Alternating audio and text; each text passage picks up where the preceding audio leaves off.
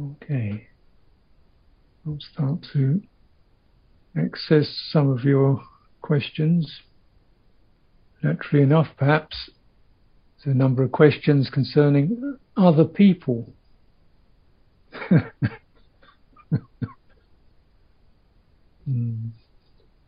a big effect, isn't it?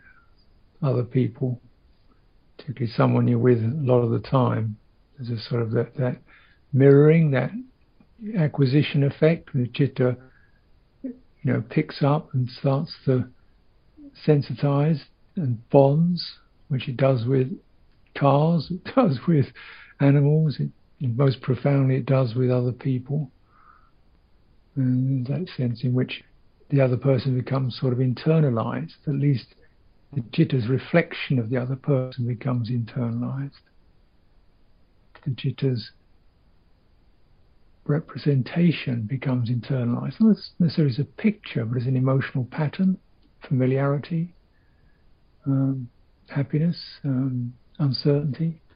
So you get a kind of an emotional pattern of other people, and that helps you to feel belonging, connected.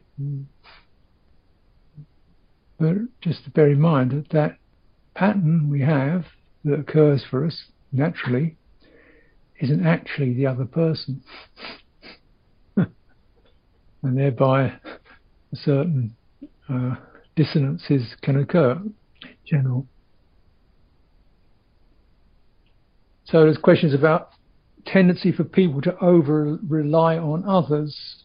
Can we excessively depend on others to our detriment? Or what do you do if others excessively depend on us? Good question. Well, if we understand the human being and human configuration, you probably acknowledge that when we're very small, that codependency is non-negotiable. It's built in. And you have something called attachment, which is healthy. That is, the other person, the little one, isn't actually separate yet. Just because they look separate from the outside, the citta and the energy system is not separate yet. It hasn't found its own orientation. So it needs that sense of something that is steady, comforting, and always there, as a sort of ground where it can find ground, where it can begin to sort of navigate its own, its own authenticity. So we need that ground. And that pattern, like all other patterns, we don't get rid of them. They tend to transfer. And the story is that when the little one has established their own autonomy, they will begin to, by themselves, move away. And then will come rushing back when they need some help, of course. And the idea is that the adult will try to facilitate that moving away, not by pushing away, but by giving them authority and letting them make mistakes and being there to go through that process. They don't say, "Don't be attached to me, grow up." But you facilitate it. So I think this same pattern can happen, particularly, I guess, if people haven't had that very skillful, prolonged parenting.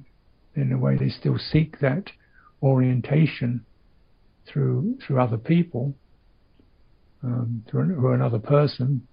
I think that's certainly part of one's makeup. And so that kind of happens to lesser degrees, and it's really up to, well, the understanding has to be, and yet, you've got to take in. So not just the mirror image of the other person, begin to establish an emotional image of yourself.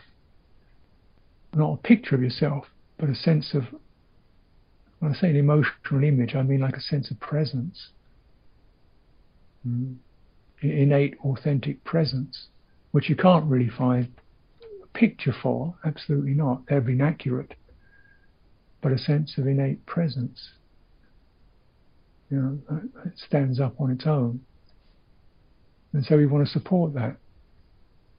And so all the skills required are like, care is needed, attention is needed, and yet it always has to be handed over to the other, to your decision, up to you, you can do it.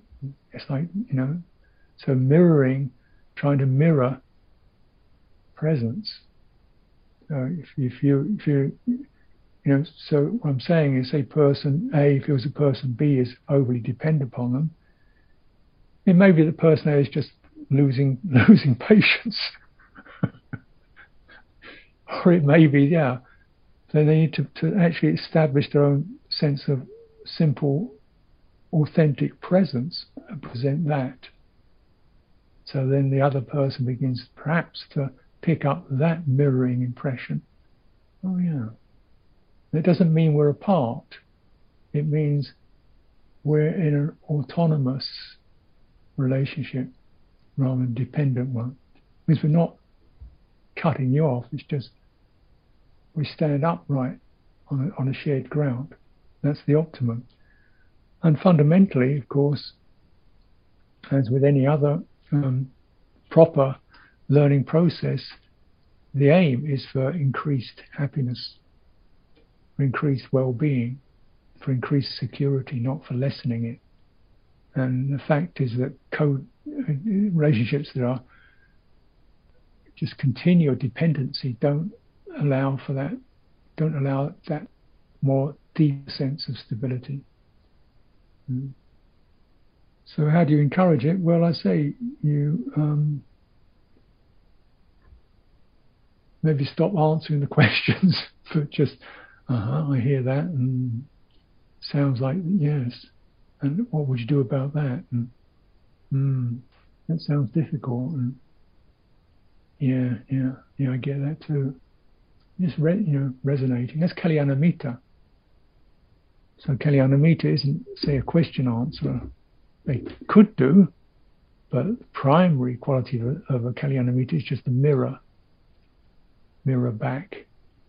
Be a simple, stable mirror that listens and is able to respond empathically, like that sounds difficult, or feels like patience might be needed here. Just tiny suggestions if needed, and actually modeling what they're talking about. Another person, sharing a living situation with someone who mostly acquires what he needs in life through appropriating things that belong to other people, often me. I find this triggering. Yes, sounds like it. I understand and appreciate the eco-political aspects of this way of living, but I find myself hardening because it has the feeling of a sense of entitlement, which infuriates me. Am I just being ungenerous? Should I see it as an opportunity to practice generosity or something else? Well, in any relationship, there's got to be two people, not one. So, if there's too much of me in it, it doesn't work. If there's too much of you in it, it doesn't work. The we happens through both eyes, finding common ground. So sometimes it be the case that one continually just gives to the other person without attending to your own subjective senses, however suspect they may be. Or don't feel entirely, I don't feel like I'm coming from a totally pure place. I'm a bit annoyed at the moment. But even that has to be stated. Not you annoyed me, but I'm feeling a little bit difficult about this. I'm feeling some difficulty here. And see what the response is. And the response is, oh, well, get over it. Then, I don't think you've actually heard what I'm saying. I'm finding it difficult because of what I'm hearing from you. So one has to kind of make a point of, not that I am this and you are that, but the relationship is not in harmony. The other person might not even feel they're not in harmony. I'm fine. I'm really comfortable. It's fine with me. I mean, yeah, I'm okay. And they don't even realize they're causing a problem. So you have to sort of say, well, actually, I think I need to tell you that there is a problem here. I'm finding it difficult. Yeah. Oh, really? Yeah. And then, so naturally, whenever this sense of differentiation occurs, there's a sort of, oh, well, there's a reaction start. Like, it's not my fault, or you should do, the reactivity. So you get a little bit of reactivity occurs at first, like, well, I'm doing the best I can. Okay. That stuff happens. Or, well, I gave you this last, yeah, I always do. Yeah. Let's let that stuff blow through. Yeah. I'm hearing what you're saying, and I hear you have your struggles, conflicts too. And I'm glad that's on the table. And now this is my bit that's on the table. Out of those pieces, let's get together and sort this out. For mutual advantage. And it's not just about bandages. It's about, can we grow? It's not like it should never go wrong. Nothing should ever go wrong. Otherwise we did fail. No, what do you mean nothing should ever go wrong? Conflict is normal. It's working through it. That's the important piece. I mean, if there's no conflict, something must have died.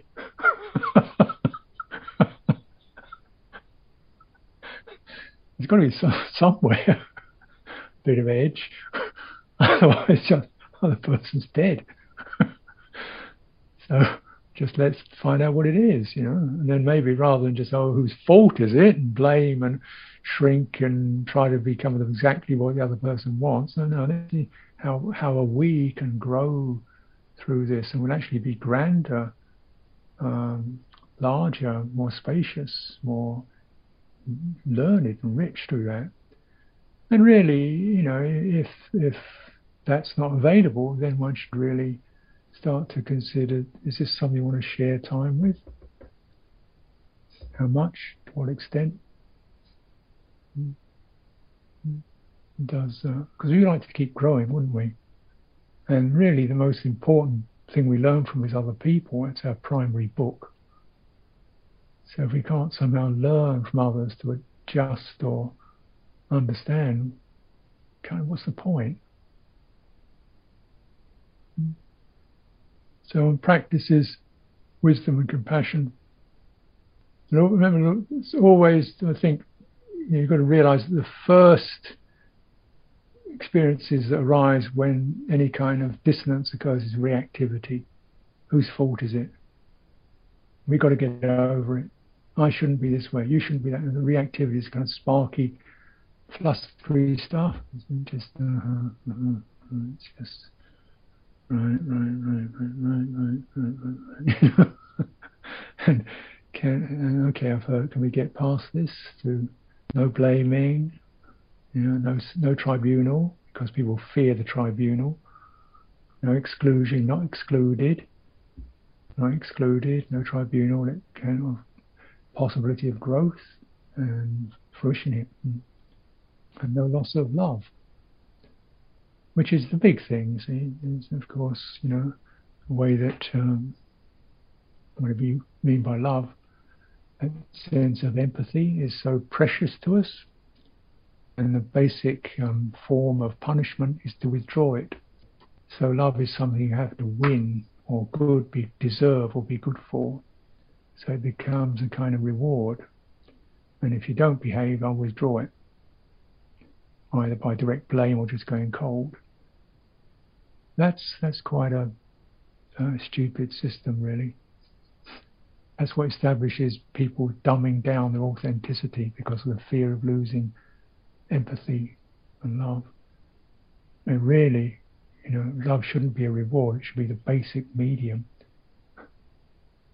And and this is actually, these qualities that are manifesting a relationship are actually blocking some of the full transmission of that.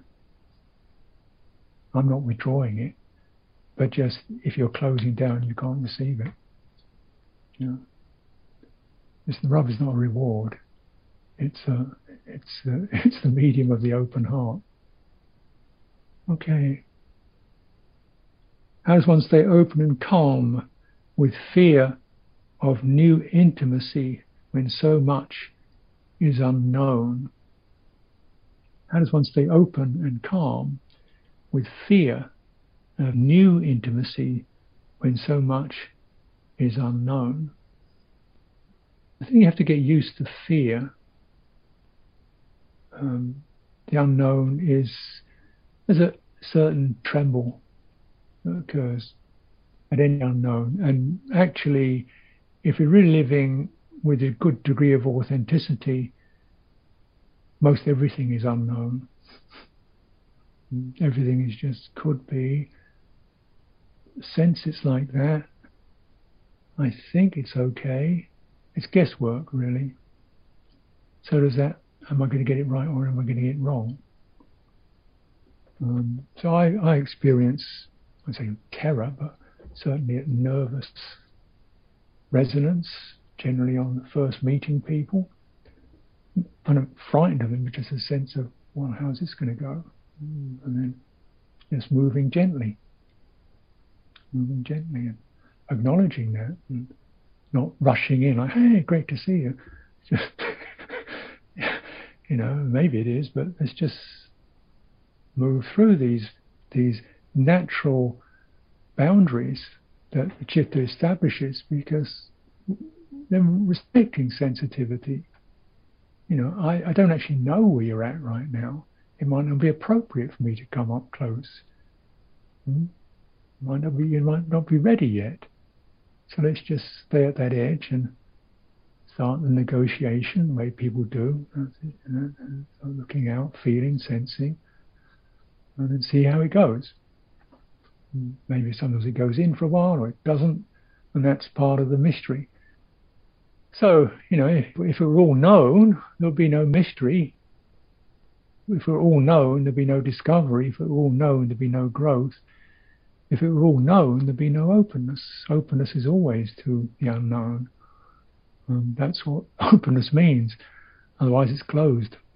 It's all figured out already, isn't it?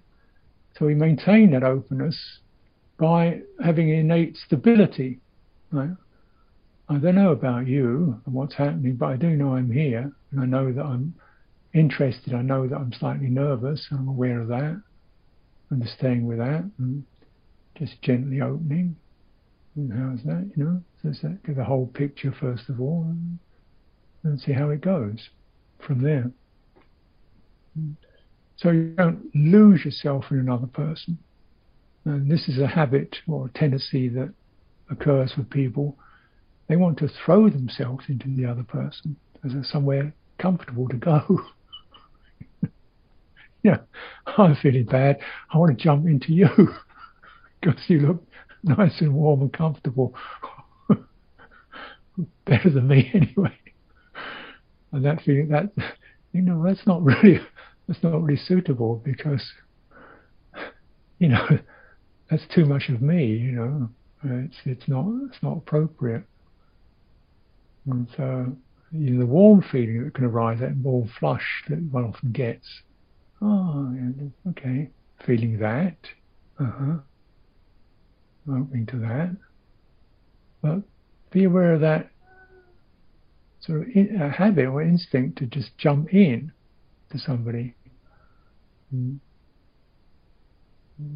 Because you overshoot some of the subtle processes that are much more authentic and stabilizing. Throw yourself into somebody, likelihood is sooner or later you get thrown out of somebody.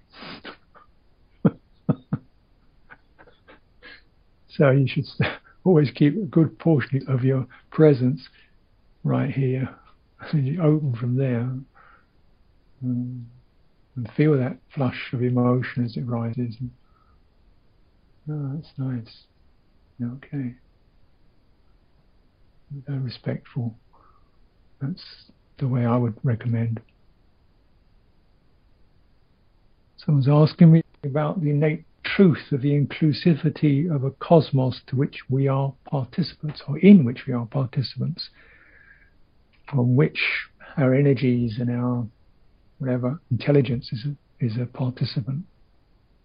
Can you say something about the relationship to the I and the we? Well, it's a respect of subjectivity. That which we see as an object is really, in its own terms, it's a subject. That beetle or that tree is in itself a subjective manifestation of a wholeness. And the wholeness itself can never be completely manifested as an object, because there's always a subject, right, who's aware of it or noticing it. So that subject is part of it.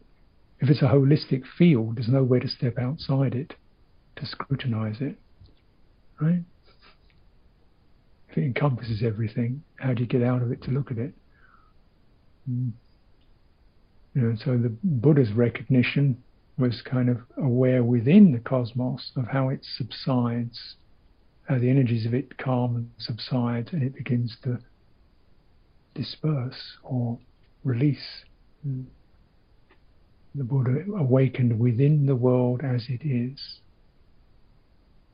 Okay, so in this holistic paradigm, there's certainly an experience called I, a subjective location. From that perspective, we see things out there that are not I, and we start off thinking they're called you or it, which is reasonable for language. But that particular term is just language. Unfortunately, it's not just language, because it implies a certain, they're not also subjects. They're clearly objects in my consciousness, in my awareness. Yeah. So that means I am the center of it. They're obviously my reality. But with respect, we at least bear in mind that those creatures, people, trees, animals and so forth, are also subjects, and they experience things from their angle, their attitude. And so in fact there are no objects ultimately that are subjects, and we have the tendency to objectify. We objectify for particular strategic purposes. That's an action that we do. We objectify. It's called papancha. That out there, and I'm separate from it. That's an occurrence that happens. But in actuality, and you can find that certainly with another person, they're not the object of my consciousness. They're not that shadow image I retain. They are, that's a subject. This is a subject. Therefore, there has to be we, doesn't there?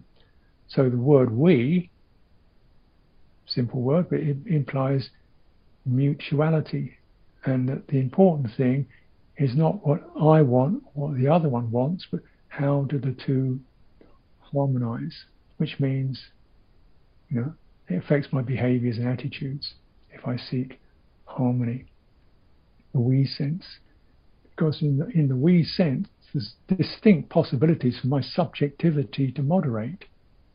Rather than becoming arrogant, dominant, conceited, for example, or over-responsible and overburdened, it starts to moderate when there's a sense of that also is intelligent.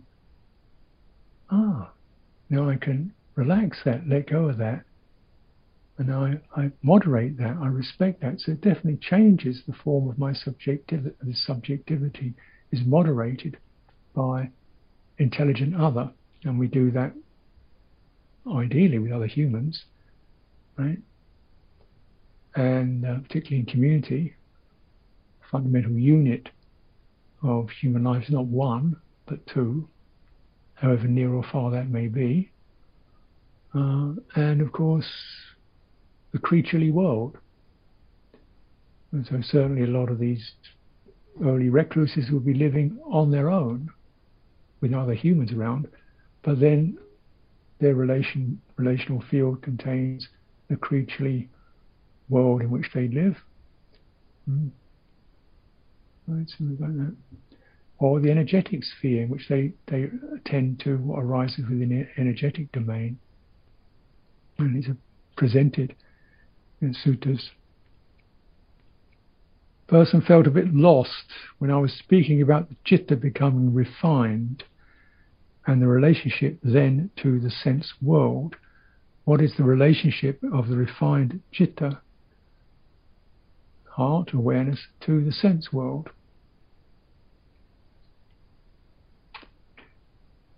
I think dispassion is one simple word. Not excited, not rejected, not depressed. The sense world is this way. Dispassionate, equanimous. Seeing it as a presentation of experience, one way in which experience presents itself through the sense fields. Not the only way, not the best way, not the worst way, but one way. It presents itself through the sense consciousness. And so a sense of dispassion. And what you find, or what you're encouraged to find as a contemplative, is the signs, called the nimittas. If you like, these are what I've talked about, these impressions or images or senses that become internalized on the sense world. These are called nimitta, sign. You look at the wall, you've got some photographs of your family.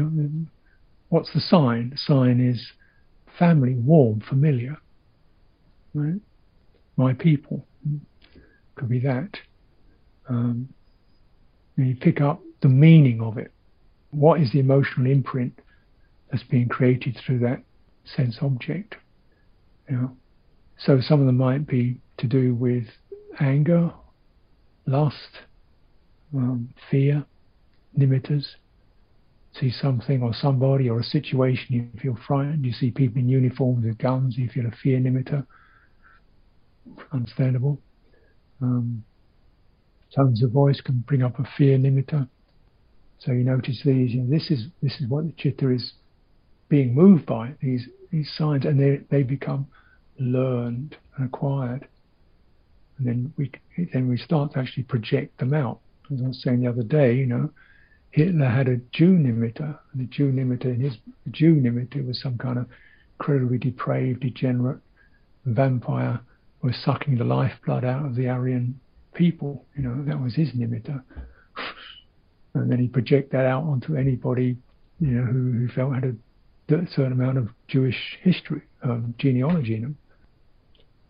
Crazy, But yeah, people do this all pretty commonly. Stereotypes, racial stereotypes, gender stereotypes, national stereotypes, political stereotypes. And we get these nimittas and see how many of them are actually ones that support your own well-being, and how many of them are supporting your closure, obsession, unskillfulness.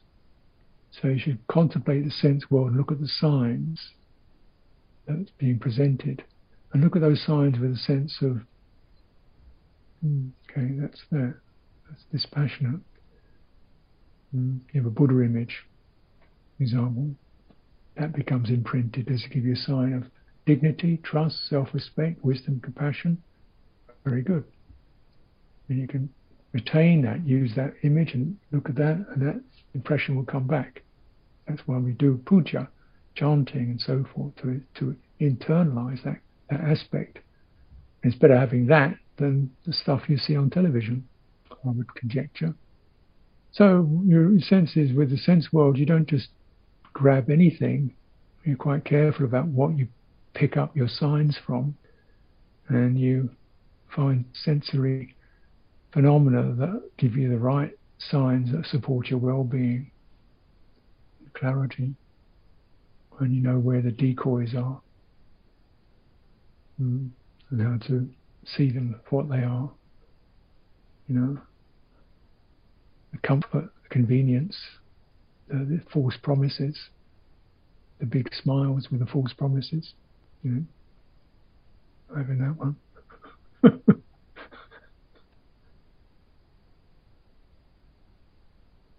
Some person notices when they're afraid of constriction of the energy body. Would you say the citta becomes constricted, or is it the citta witnesses and investigates the energy state? My experience seems to be a balancing of the citta, but not a great change in the constriction over the course of the meditation. Well, if the constriction occurs, fundamentally, you've got two potentials. One is to investigate what's happening in the bodily domain, widen your attention over the entire body, including the space around you, and breathing in and out through the entirety of that, and keep relaxing the mental definitions of the experience. Just be sympathetic to the energetic process. It does what it does, and if you keep widening your attention while you're staying established, upright, established, there should be a point where you find you found ground, and then if the energy can touch the ground, it will begin to release a little, to some degree. Should do. Now, also remember, though the citta is very much like the body itself, is very much shaped to move by energy. Citta is actually also one of its main aspects is just the clear seeing. It can witness its own energies. So you don't want to get too embedded in energies. They're useful to heal, but it can be, citta gets caught in difficult energies. So if you can't manage an energy, the best thing is to withdraw to just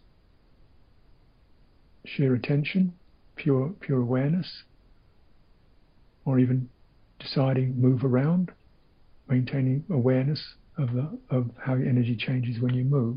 So you can do something of that nature.